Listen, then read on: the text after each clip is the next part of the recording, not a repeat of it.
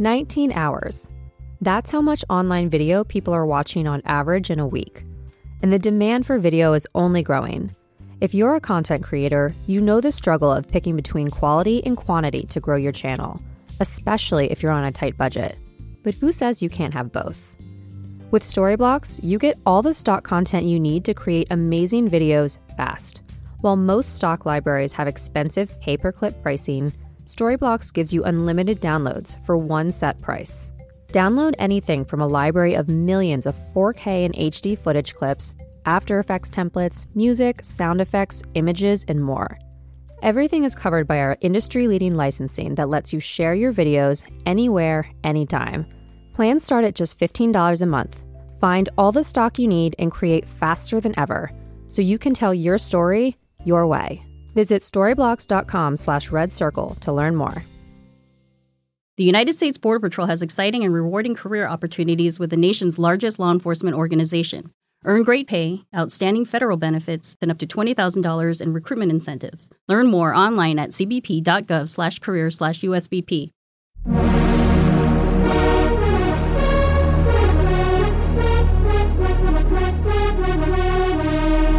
You're listening to Pop, The History Makers, with me, Steve Blame. Every now and then, a band comes along which redefines camp. Army of Lovers got their name from the Rosa von Plauheim 1979 movie Army of Lovers, or Revolt of the Perverts, which documented the rise of gay activism in the States in the 1970s. The band was set up by Alexander Bard, who abandoned his Barbie cross-dressing project and roped in two of his entourage, Jean-Pierre Barda and Camilla Hennemark, known as La Camilla, the stunning Nigerian-Swedish model who became the face of the group, a personal friend of mine who I'm hoping I'll get for an interview at some time in the future. But this podcast belongs to Alexander Bard, the orange-flamed-haired one from the videos, an intellectual whose career has spanned singing, songwriting, producing, and who is today a religious and political activist, still dividing opinions. So, Alexander, look at you. I can't believe it. Look at you, Steve. It's been so long. I know. I've dressed up like a Florida senior citizen. That's my look for today. And no makeup. This is Zoom. So we're in 2021 now. Yeah, I don't need to dress up as a Florida senior citizen. I practically am. I'm working hard on it. I'm working hard on my alcoholism too. I haven't become an alcoholic yet, but I'm drinking as much as I possibly can whenever given the chance, and I hope I'll be turning into an alcoholic eventually.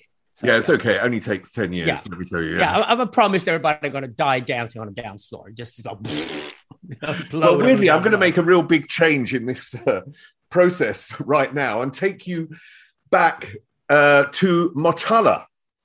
In Motala, yes. It sounds like it. I think there is a town in Mozambique called Motala, but there's another one in Sweden. Now, this is a real, to me, I went on Google Maps, I have to admit it, and it's near Jönköping, or it's near there. So I looked at it and I thought, wow, this must be a complete and utter backwater where someone like you grows up. So I'd really like you to tell me what your youth was like, what sort of family you grew up in, and what their beliefs were, and how that was at that time for you. Well, I should say that Motala has become one of these places that have now become very easy to market following COVID-19. So because it is within 3 hours from Stockholm. So yes, they build all these summer houses, and you know, in Russia, they got the Dutch house. In Sweden, we got our Stugor. So you have these huge summer houses. So actually these days, this is a resort area, but it wasn't when I grew up. So your question is absolutely the proper one, because when I grew up in the 1960s and 1970s, yeah, this was kind of a backwater. It was. So, and it was also very communist, and Sweden really was socialist, at least culturally, in the 1970s. I mean, they were inspired by North Vietnam and North Korea, and anything outside of that wouldn't be civilized. So when I wanted to listen to hit records, you know, my beloved pop records out there, I had to sit with my sister during the night and listen to Radio Luxembourg, like if we were some kind of Samizdat youth in the Soviet Union trying to get access to these records. Even ABBA, you know, to hear the new ABBA single, you would actually have to listen to a foreign radio station.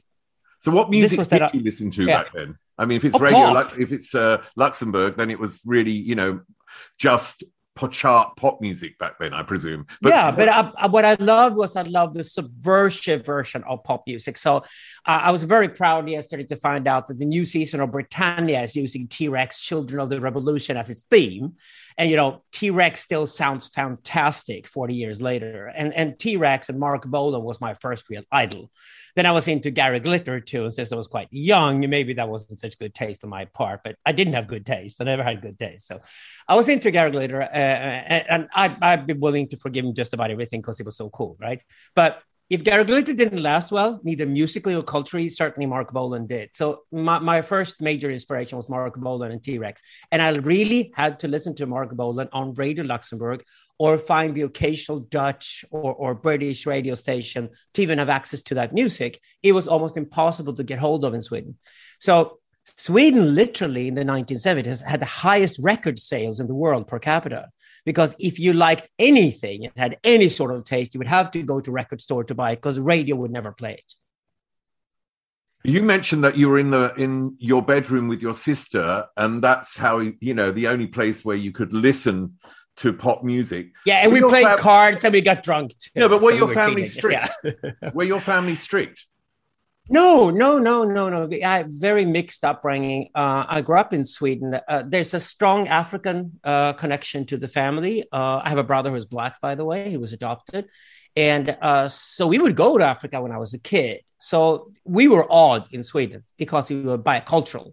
And I think the whole bicultural thing is something I took with me into the world of music and into the world of philosophy in my later careers, because I always found that if you have at least two cultural upbringings, and if you speak at least two languages, preferably even more than that, like you do as well, then you're better off. You become much smarter. You're more creative, much more open. I think it's a prerequisite today for being creative is to have at least two, preferably even more cultures in your own personal background. So for me, that was a benefit. But yeah, it was a backwater. I had good friends.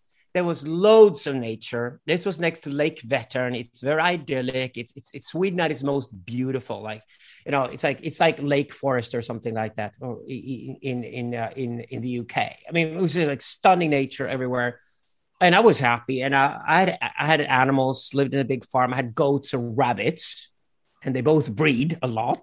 I knew that.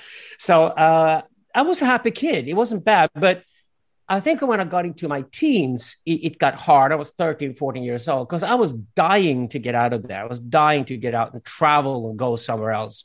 And when I was 70 years old, basically my dad gave me a one-way ticket to America and said, you can go off to America and find some high school or some college and, you know, study in America. And if you want to return back, you get your own return ticket.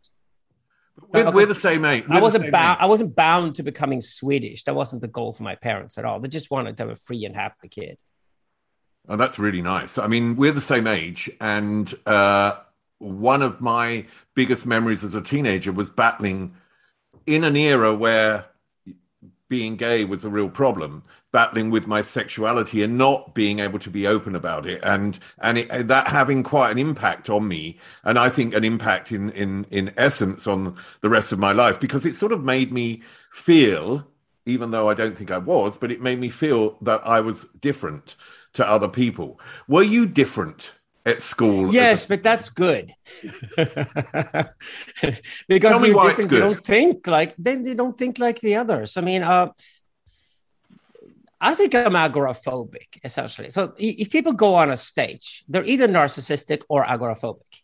And the difference is that the narcissist wants to stay on the stage for as long as he possibly can and doesn't want to go off the stage. And he wants to have the flowers and be celebrated, and they want to stay there and get all the applauses.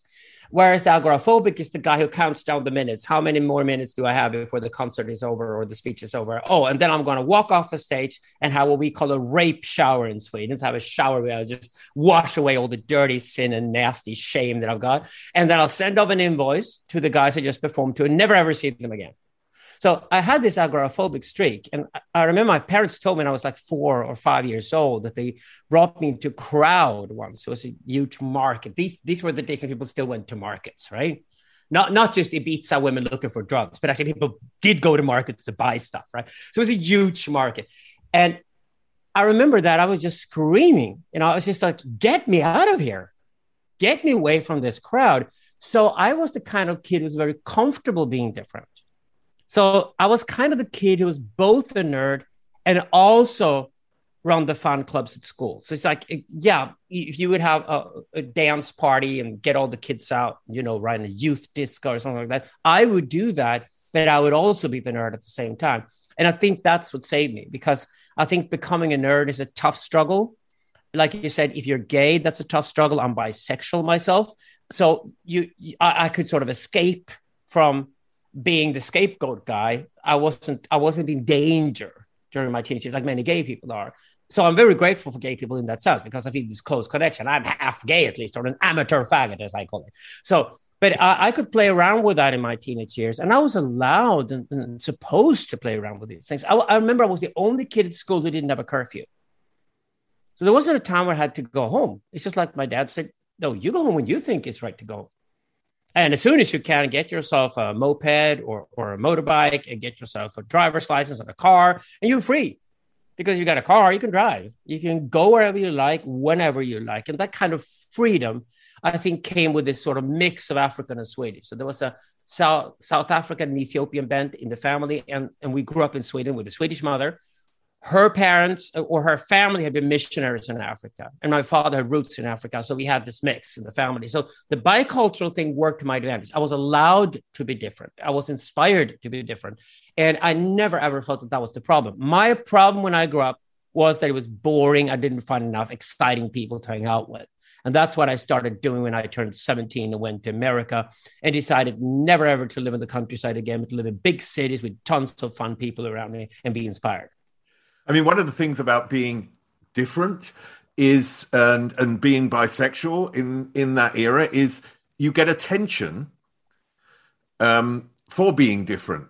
And what's interesting is you talk about attention in your TED Talks. You talk about the end of capitalism and the economy of attention.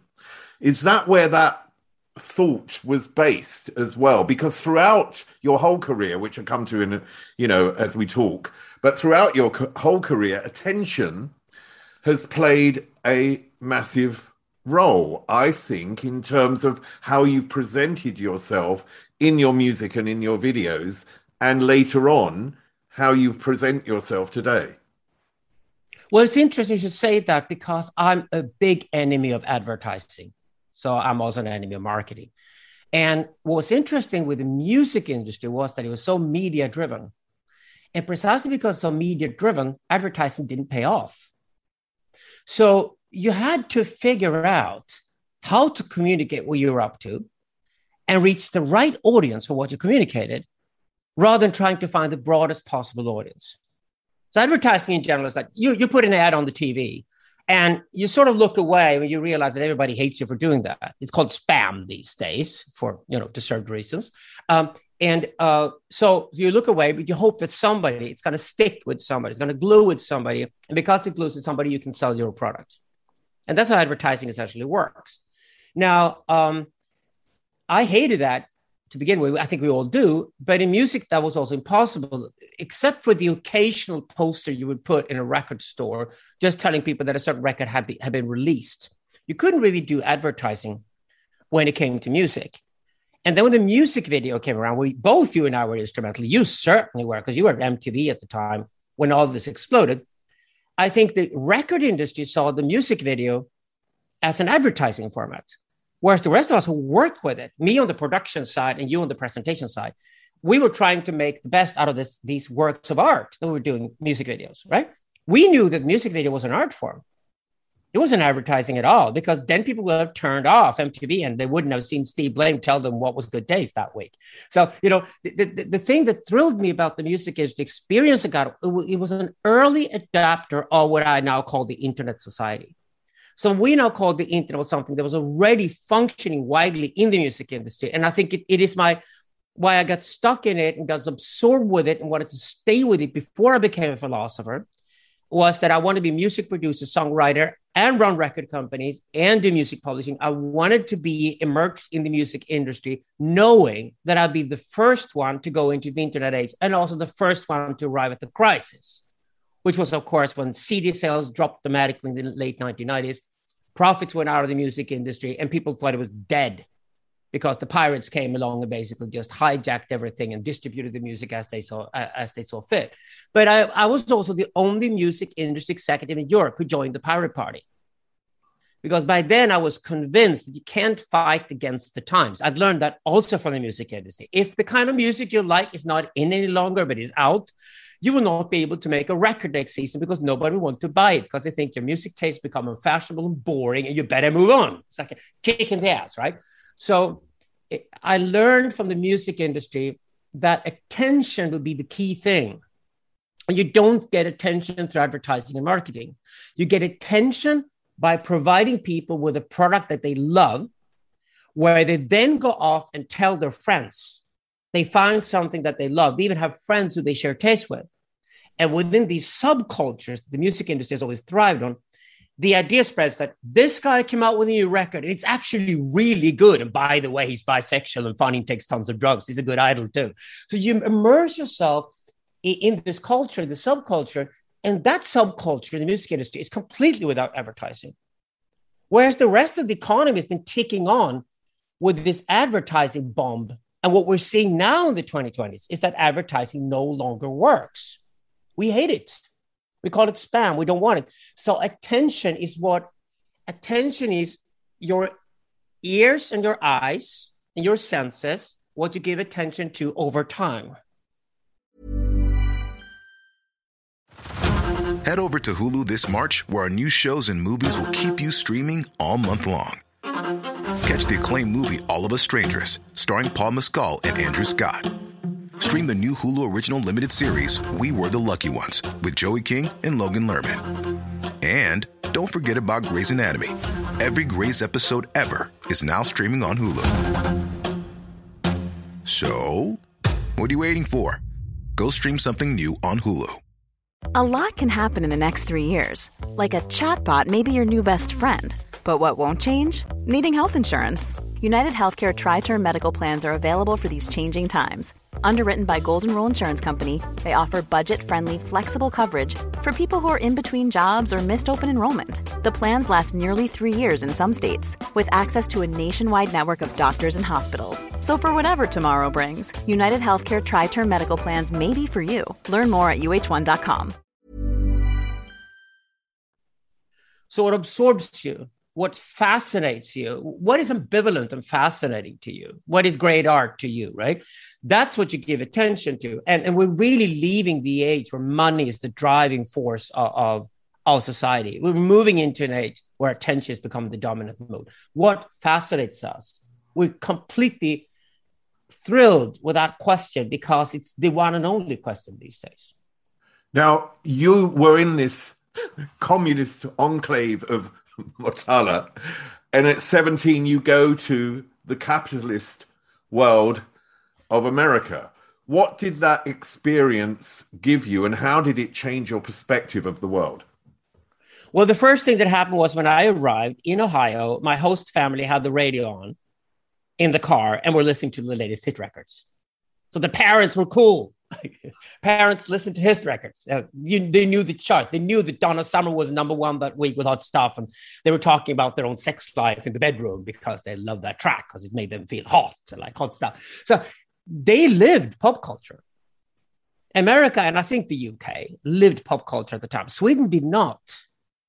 So when I came back to Europe, I was offered to stay in America, which would have made me an American. And I've always been very, very grateful for the way American culture embraced me and my personality type.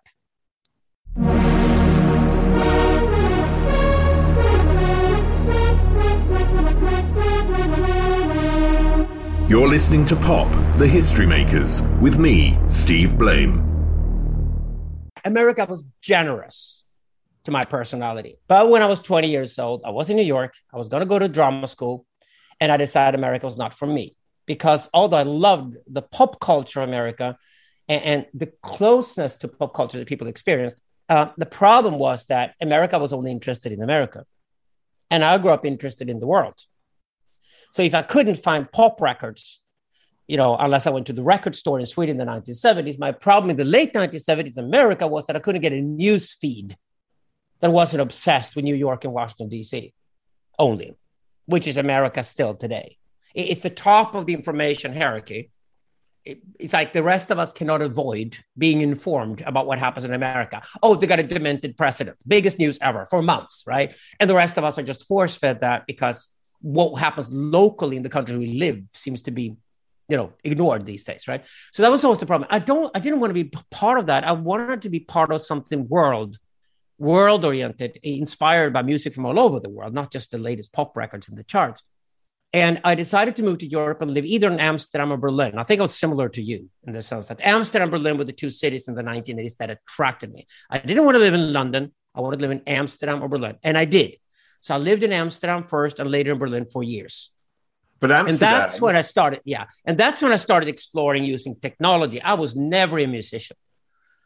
I was hardly even a singer, but I started buying the first cheap synthesizers because this was the 1980s, right? That was inspired by Eurythmics and Kraftwerk and these other synth pop bands. And I realized I could probably do the same thing. This isn't too hard.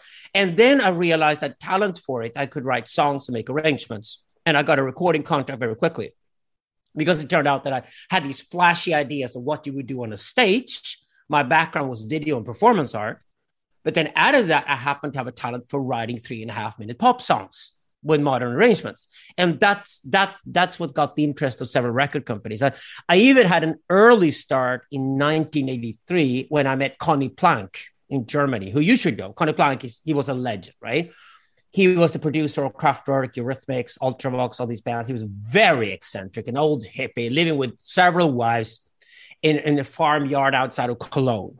And I went to see him. He loved me and loved my ideas. He even signed me personally and Rita Mitsuko from France the same day. But then he died, probably from a cocaine overdose, to be honest about it. So he died. And then I realized that the music industry works because I was the cool kid that everybody wanted to talk to. And suddenly nobody answered my phone calls because I was no longer Conny Plank's protege. So I had that early start and learned quickly that I actually have to figure out how I become a name of my own. Somebody who's respected for my professionalism and for my talent.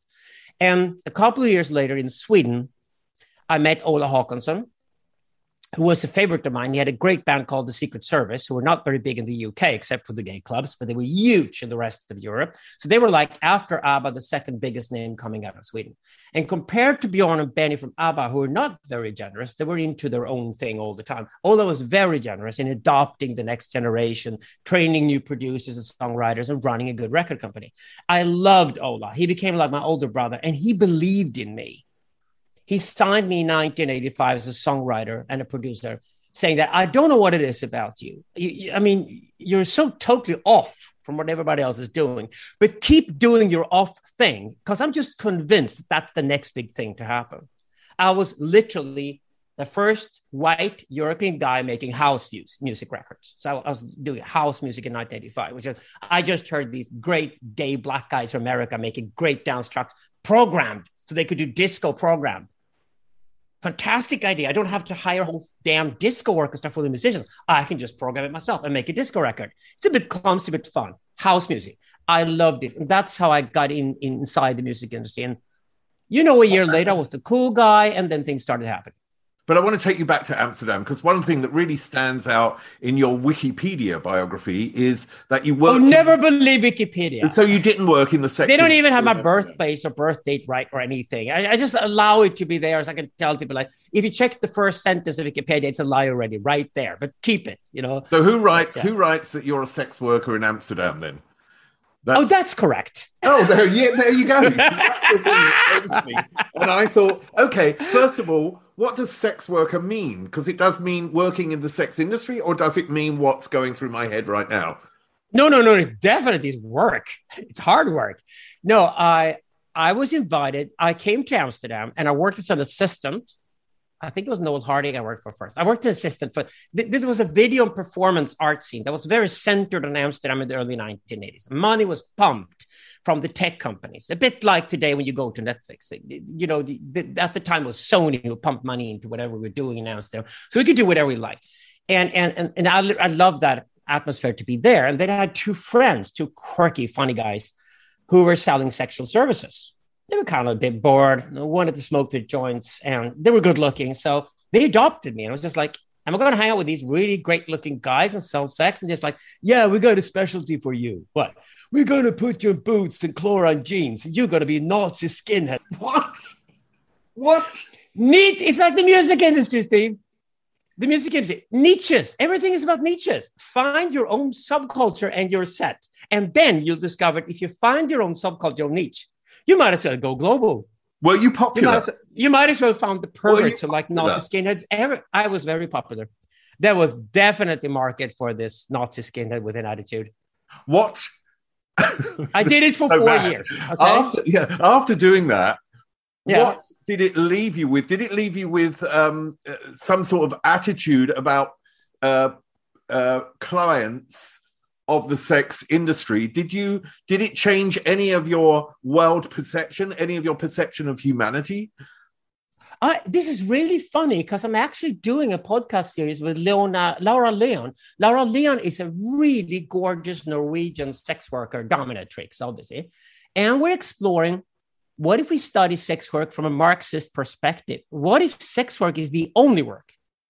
Because in sex work, it's absolutely necessary to separate work and spare time. One is called sex, one is called love, right?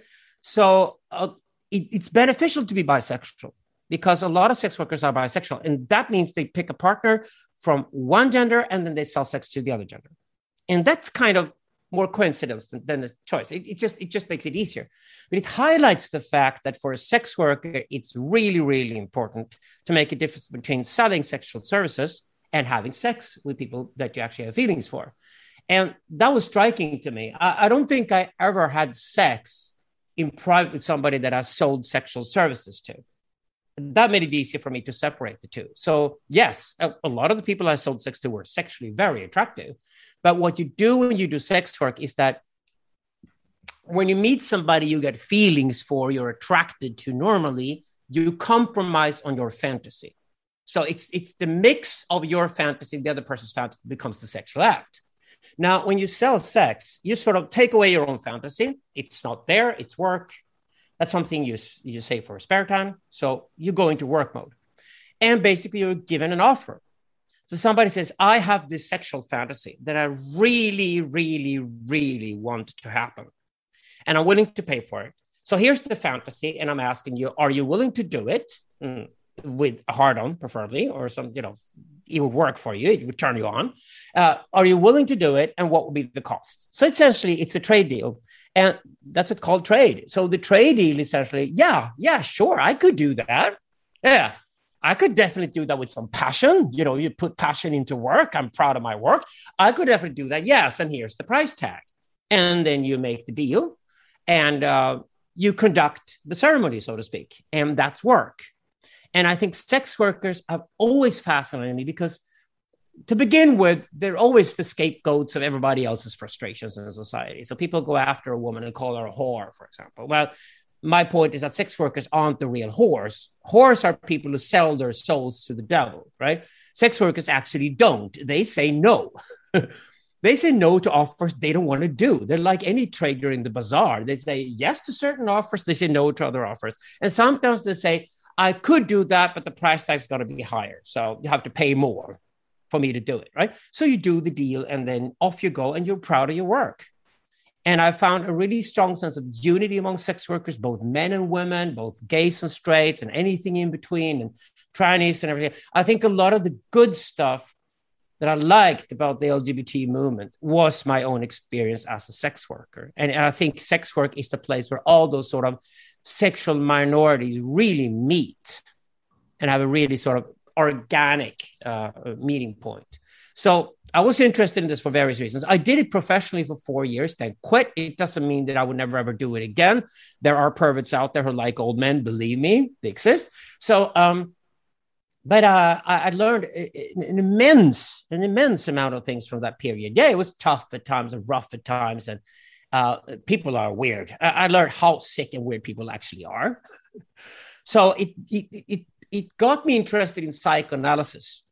And I later became a psychoanalyst, which is essentially taking philosophy and applied on a single human being and that human being's own life. That's what psychoanalysis is. And I don't think I'd ever gotten as interested as I was, especially being a Nazi skin and selling to Jews. Freud was my idol. But yeah. You must have actually really, you said you became a psychoanalyst because of this, but you must be able to judge people very, very quickly when you're a sex worker because of the danger or the situation that you could be in. So you need to be able to see who is here for the reasons you want them to be there and who is there maybe for things that you don't want or may take you down another route where you don't want to go. Is that true? Yeah. So you have cover. So the thing is that we were 3 guys working together. We always covered each other. So a phone call away, friend coming over. So it's like, if somebody didn't play by the rules, and sometimes they didn't, sometimes they even got a kick out of not playing by the rules, then the thing you would tell them afterwards was like, and I mostly sold sex to couples, right? So the thing you would tell them right afterwards was just like, okay, you did what you did. You broke the rules. Don't call any of my friends in this town ever again, because they will all know within 24 hours that you're assholes. Oh, wow. Oops. Okay. No more fantasies explored, right? So what you essentially do is like a bazaar. What you do is that if somebody treats you unfairly, you basically lock the market for them. And if you're a good sex worker, if you're credible, if you're honest, if you're decent towards the other sex workers, again, with attention here, you get the credibility among the others. And sex workers actually do stay together way more than any profession I know of, because they have to. Then, of course, besides that, I think sex workers are tougher than other people are. They have a certain, what I call a shamanoid personality, which is more experimental. They can go further when it comes to experimenting with drugs and sex and anything. They just have a psyche that usually can handle more than the psyches of other people are. And often because they had really tough upbringings. A lot of sex workers I've met says, yeah, I was raped when I was 9 years old. You know what? This is my way of dealing with it. And it's a constructive way of dealing with it, a creative way of dealing with it. I get paid for it now, and I can turn it around and I'm in charge rather than me being the victim of somebody who has assaulted me, right? So I think the current discourse in society today, I hate woke. I hate victimhood cults. And all the sex workers I ever met hate that.